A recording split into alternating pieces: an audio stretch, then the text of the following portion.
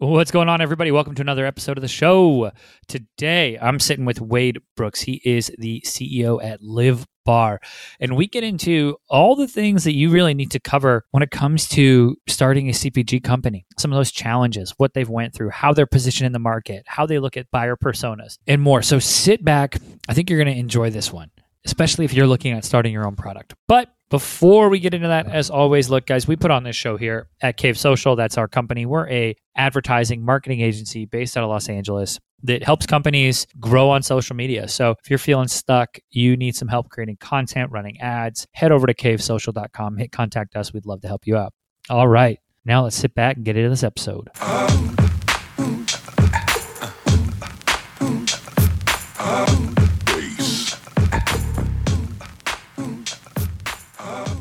What's going on, everybody? Welcome to another episode of the Mind Your Marketing Podcast. I'm your host, Jordan Shelton. Today, joining me is the CEO of Live Bar, Wade Brooks. Wade, how you doing?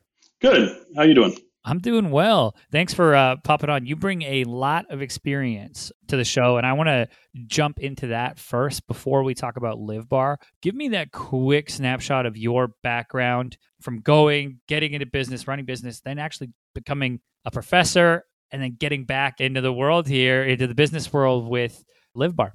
Yeah, it's been a wild ride, so I'll see if I can try to encapsulate this. I started my first company when I was in college, undergraduate. It was, according to Apple, the first Apple value-added reseller in the United States. I then, basically from that point forward, have pretty much run companies, mostly in technology.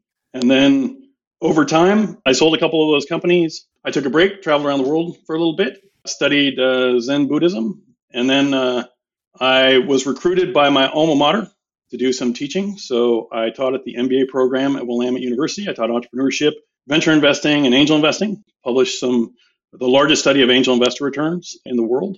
And let's see, from there, I guess to get to here, I went to New Zealand and taught early stage investing for a little bit, for like 6 months. And when I got back, a number of my VC buddies wanted me to go start something. So kind of a search fund. We have this money for you to go start something. I looked around at a bunch of different opportunities, CPG, consumer packaged goods, Live Bar. I was an advisor for them. And then as I went around and had people try the product and test it, I said, hey, I think this is the best deal that's out there. It's an amazing product. It doesn't taste like any other bar.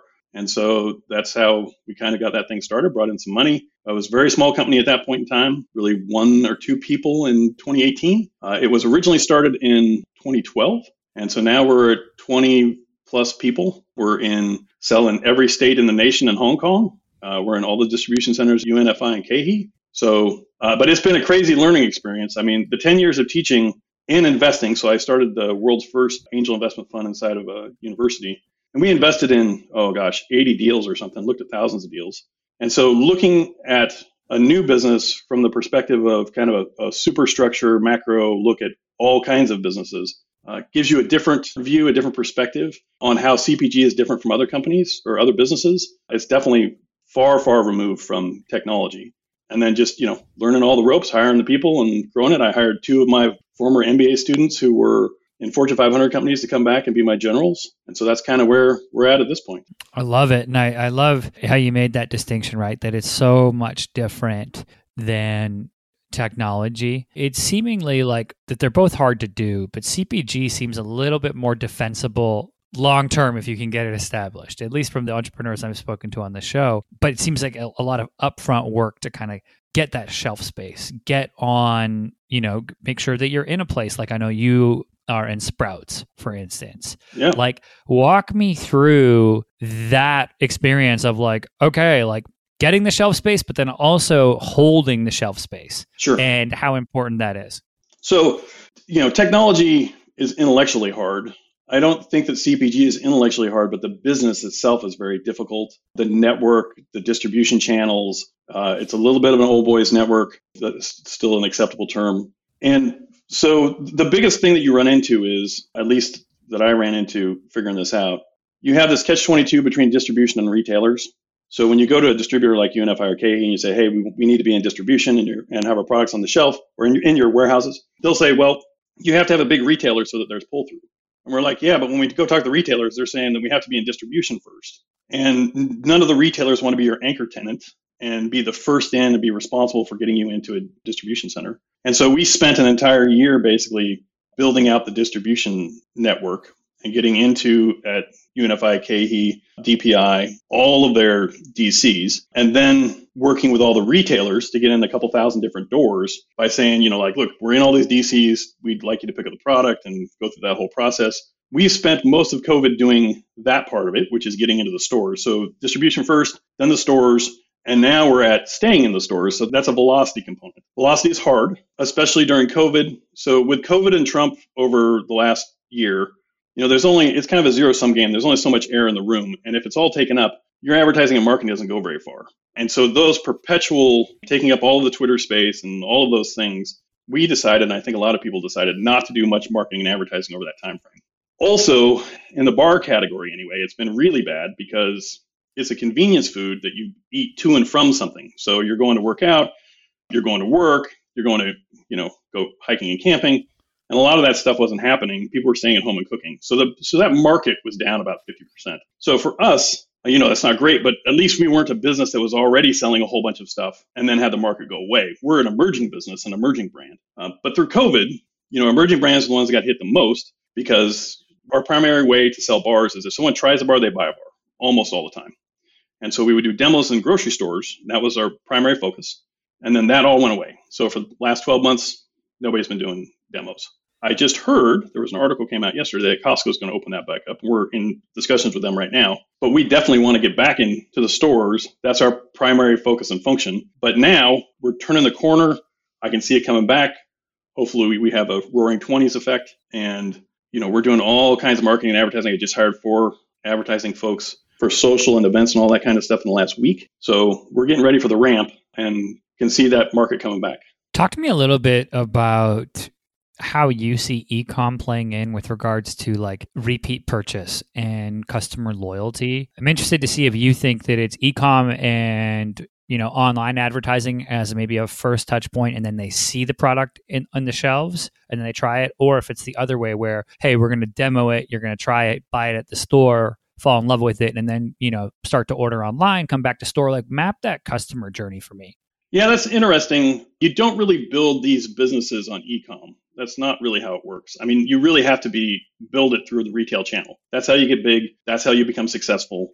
Certainly, it's now becoming, especially now that everybody's kind of been forced into doing e-com, a lot of people who wouldn't normally do it. But our direct sales on our website and our Amazon sales, and you can go to both those places and buy our bars. Those are good, but it's not really what the consumer, maybe the consumer behavior has changed. But I think that when the COVID kind of, everybody's vaccinated and things start easing up, I think people are going to be out shopping again.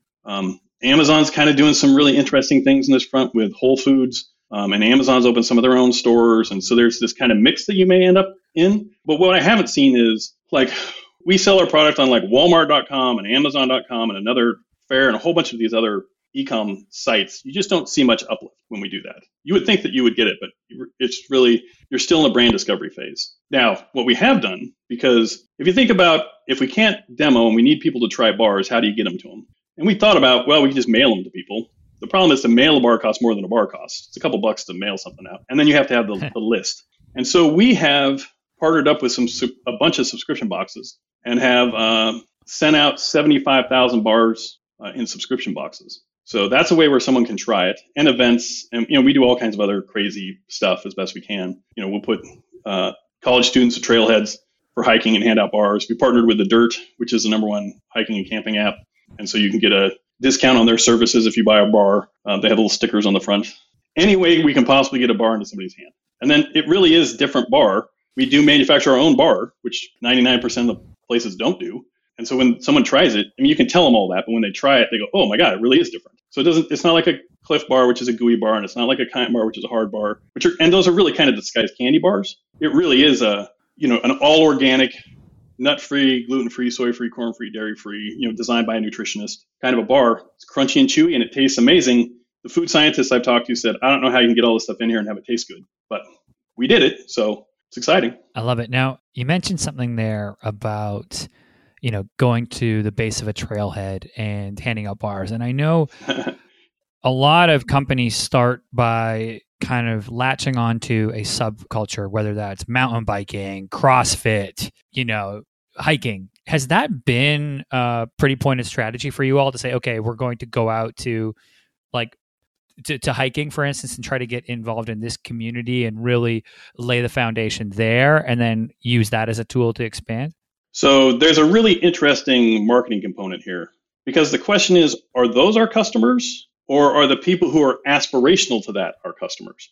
Mm-hmm. Right. So not the people who are actually, mountain climbing and all of that stuff, but the people who like outdoor stuff, they may not be going out and doing it all of the time. They're not out hiking once a month, but they do go hiking every now and again.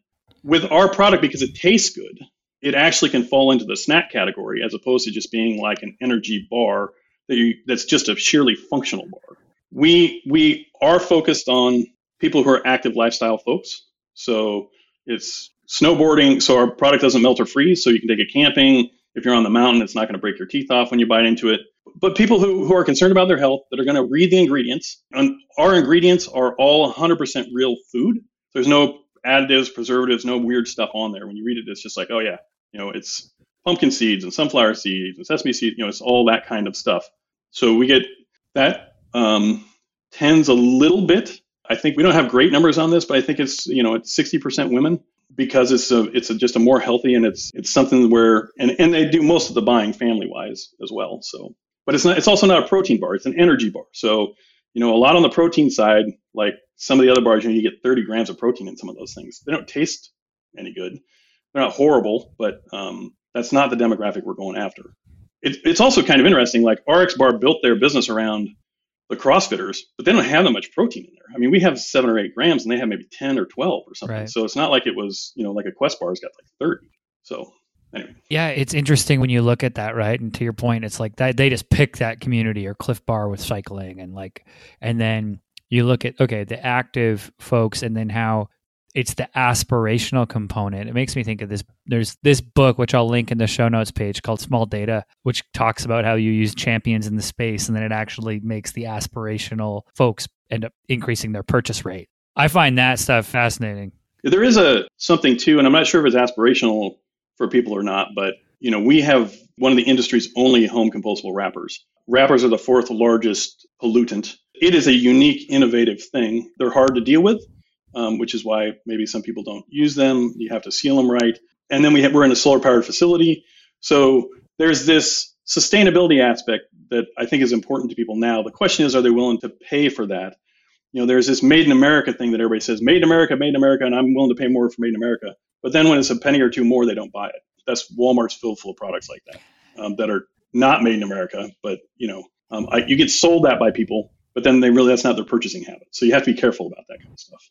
Yeah. Folks are very virtuous when it comes to things like that. And then one airline drops a ticket by $20 and that's where they go. The brand loyalty's out the window and the product loyalty's out the window. I'm interested to kind of circle back though, because it sounds like really, not that these personas don't overlap, but having really the two big personas of healthy food. I'm worried about what goes in my body. The person who flips around, they don't even care about the front label. They start reading the caloric intake and the everything and the ingredients first. And then the other side, which is that sustainable consumer who is worried about pollution. Has it been kind of a unified message and then just that those people are going to gravitate towards that? Or have you leaned into one or the other persona more? Yeah, so if you drew a Venn diagram of those two people, I would suspect they're totally overlapping, just one big circle, or at least 90%, something like that. What we found a lot with the sustainable packaging component is that a lot of the retailers are saying, we'll talk to them and say, hey, you must have sustainability initiatives. And they're like, oh yeah, we got sustainability initiatives. We don't really know what we're doing. We're like, hey, here's what you can do, right? I mean, we have this home compostable wrapper. It's a real thing. It exists and, nobody else is doing it. And for a lot of folks, that's just the foot in the door. Now, they're expensive. So that's another problem. But it's a premium bar with premium characteristics. So there's a lot of price pressure in the channel, especially because everybody's on the rent chain. The distributors want to cut and the retailers want to cut. And then they've got all of the pricing stuff and the promo calendars and the slotting fees and all of that. But we think that there is a space in this marketplace for people who want to have a better product. We want people to be the heroes of their own journey and give them options to select a good organic product for themselves and their families that's good for the world as well, for the environment. That's the proposition. And we want to have the product out everywhere so people can do that. And then, we got to do a lot of marketing. I love that. And I love the idea of you want to make them the hero, right? And I've mentioned this on the podcast before, but that the brand is there to act as the supporting actor to the customer's starring role, right? And when I think about the customer story with something like Live Bar, like what is that inciting incident for them that says, we're going to have healthy snacks in this house?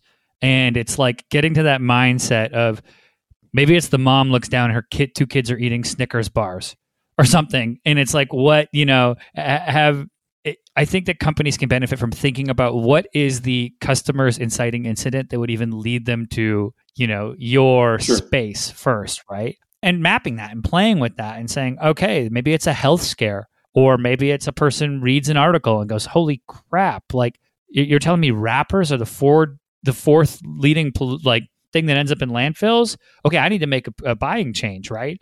But I just wanted to touch on that because I absolutely love that idea of tapping into your customer and understanding they're the hero. Yeah. Because a lot of brands go the other way and think they're the hero, and it's a miss that I just see happening so frequently. Yeah. So I think the biggest misnomer, and really the big industrial food giants are doing this, those health bars are not health bars. They're just candy bars. I mean, so the largest acquisition to date that I know of is Kind Snacks, which just got bought by Mars Corporation, right? Which makes Snicker bars and all of the rest of the stuff. So it's a candy bar. Like the characteristics of it are a candy bar. They're slathered in chocolate and, a whole bunch of other junk. But they almost all are. And they've hired lots of advertising and marketing people to tell you that this product is healthy. And it's really not. So we have that fight a little bit, which is like, look, you're kind of being duped. You've been duped about lots of things. You've been duped about cigarettes. You've been duped about sugar. You've been duped about, all these things were supposed to be great for you or fine for you. And now you're finding out that they're really not. And we're saying, yeah, that's happening all over and a lot in our industry. There's so many bad bars health-wise. We have a low glycemic index. Like I said, it's real food. So we're building a registered dietitians network right now, because when you give this to dietitians, they look at it and say, okay, yeah, this is what we've been looking for. That's how it got created, was that our founder was a nutritionist. She couldn't find any good bars going down the bar aisle that she would recommend to her customers. And so she created these bars. She didn't want to start a bar company. It's not what she does. I love that. I love focusing on making the best product, right? And to your point about how a lot of these are candy bars, I worked at GNC for a couple of years when I was first in college. And I remember thinking the exact same thing. We were selling bars at the General Nutrition Corporation store. And these bars, sure, they had 20 grams of protein, but they also had 45 grams of sugar. These things were candy bars. And it was like they were not healthy. I just remember thinking that every day. I was like, I can't believe these are the first thing people see when they walk into the health, quote unquote, store, right? Was that they were being duped. So that's something I think for, listeners and consumers also to really think about when they're going and purchase, like, okay, let's look at these ingredients. Let's think, is this healthy or is this being marketed to me? And then also for a listener, I also think that if you're listening to this and you're starting your own consumer packaged good or you're starting a tech company, get out front, be transparent, and actually say what you do, because over the long haul, I think the wool will get pulled off and people will start to see, okay, what companies are actually about. I think in the early 2000s, we were all convinced Subway was healthy. And now if you ask somebody if Subway's healthy, we're all like, their bread's not even classified as bread in countries. Like that show and dance is over, right? And how do you make it through so that you're actually a brand that stays around for a long time? And I think it's through setting up a transparent foundation, having a product that actually is healthy. If you're going to say that, or if you're going to do a candy bar, come out and be like, yo, we make a candy bar that also has protein. and that's okay too. Yeah. Well, and most of them too, as I mentioned before, 95% of them don't make their own bars. So they're all made in the same factories, and the factories make, 150 different bars out of the same factory. And so you just end up with this kind of generically tasting. If you've ever been to any of the food shows and you go around and taste the bars, they kind of just have this generic crappy flavor. There are a couple distinct ones, but in general, and we've talked to those guys and it's like, yeah, we can't get the flavor. And we bake our bars too. So they're one of the very few baked bars, one of only a handful. The baking them brings out the flavor. That's why we cook food, but that's expensive. And so most of those guys are just, it's like Play-Doh. They're pumping them out through an extruder, and which we don't use an extruder. They're forming them, and it's basically a date paste bar. Yeah, they're pretty gross. Yeah, and that's right there is that product quality is going to help the brand shine through. Now, Wade, before I let you go, let people know where can they find out more about Live Bar, both online and where can they go out if they're out, out shopping? Where can they actually find the product? Sure. So, we're focused on trying to increase our velocity at grocery stores. The biggest partner we have is Sprouts right now. We're in all the Sprouts locations. That's 350 doors over 24 states. In the Pacific Northwest, we're in tons of places, but Whole Foods here, we're trying to grow that as fast as we can. We're down in your location. We're down in all the Erewhons. And then, we're in Fresh Time. We're in 2,000 doors across the United States. So that's on the retail side. You can buy the bars direct from us on our website, livebar.com. And then we also have a strong presence on Amazon. So you can buy bars from Amazon if you're Prime and you want the free shipping and all of that. Amazing. And I will put links to Live Bar in the show notes page so you all can go click there and pick yourself up some. Wade, thanks again for coming on the show. I appreciate it. You bet. Thank you. All right, everybody. That's it for this episode. As always, I'm your host, Jordan Shelton, and I'll catch you next time.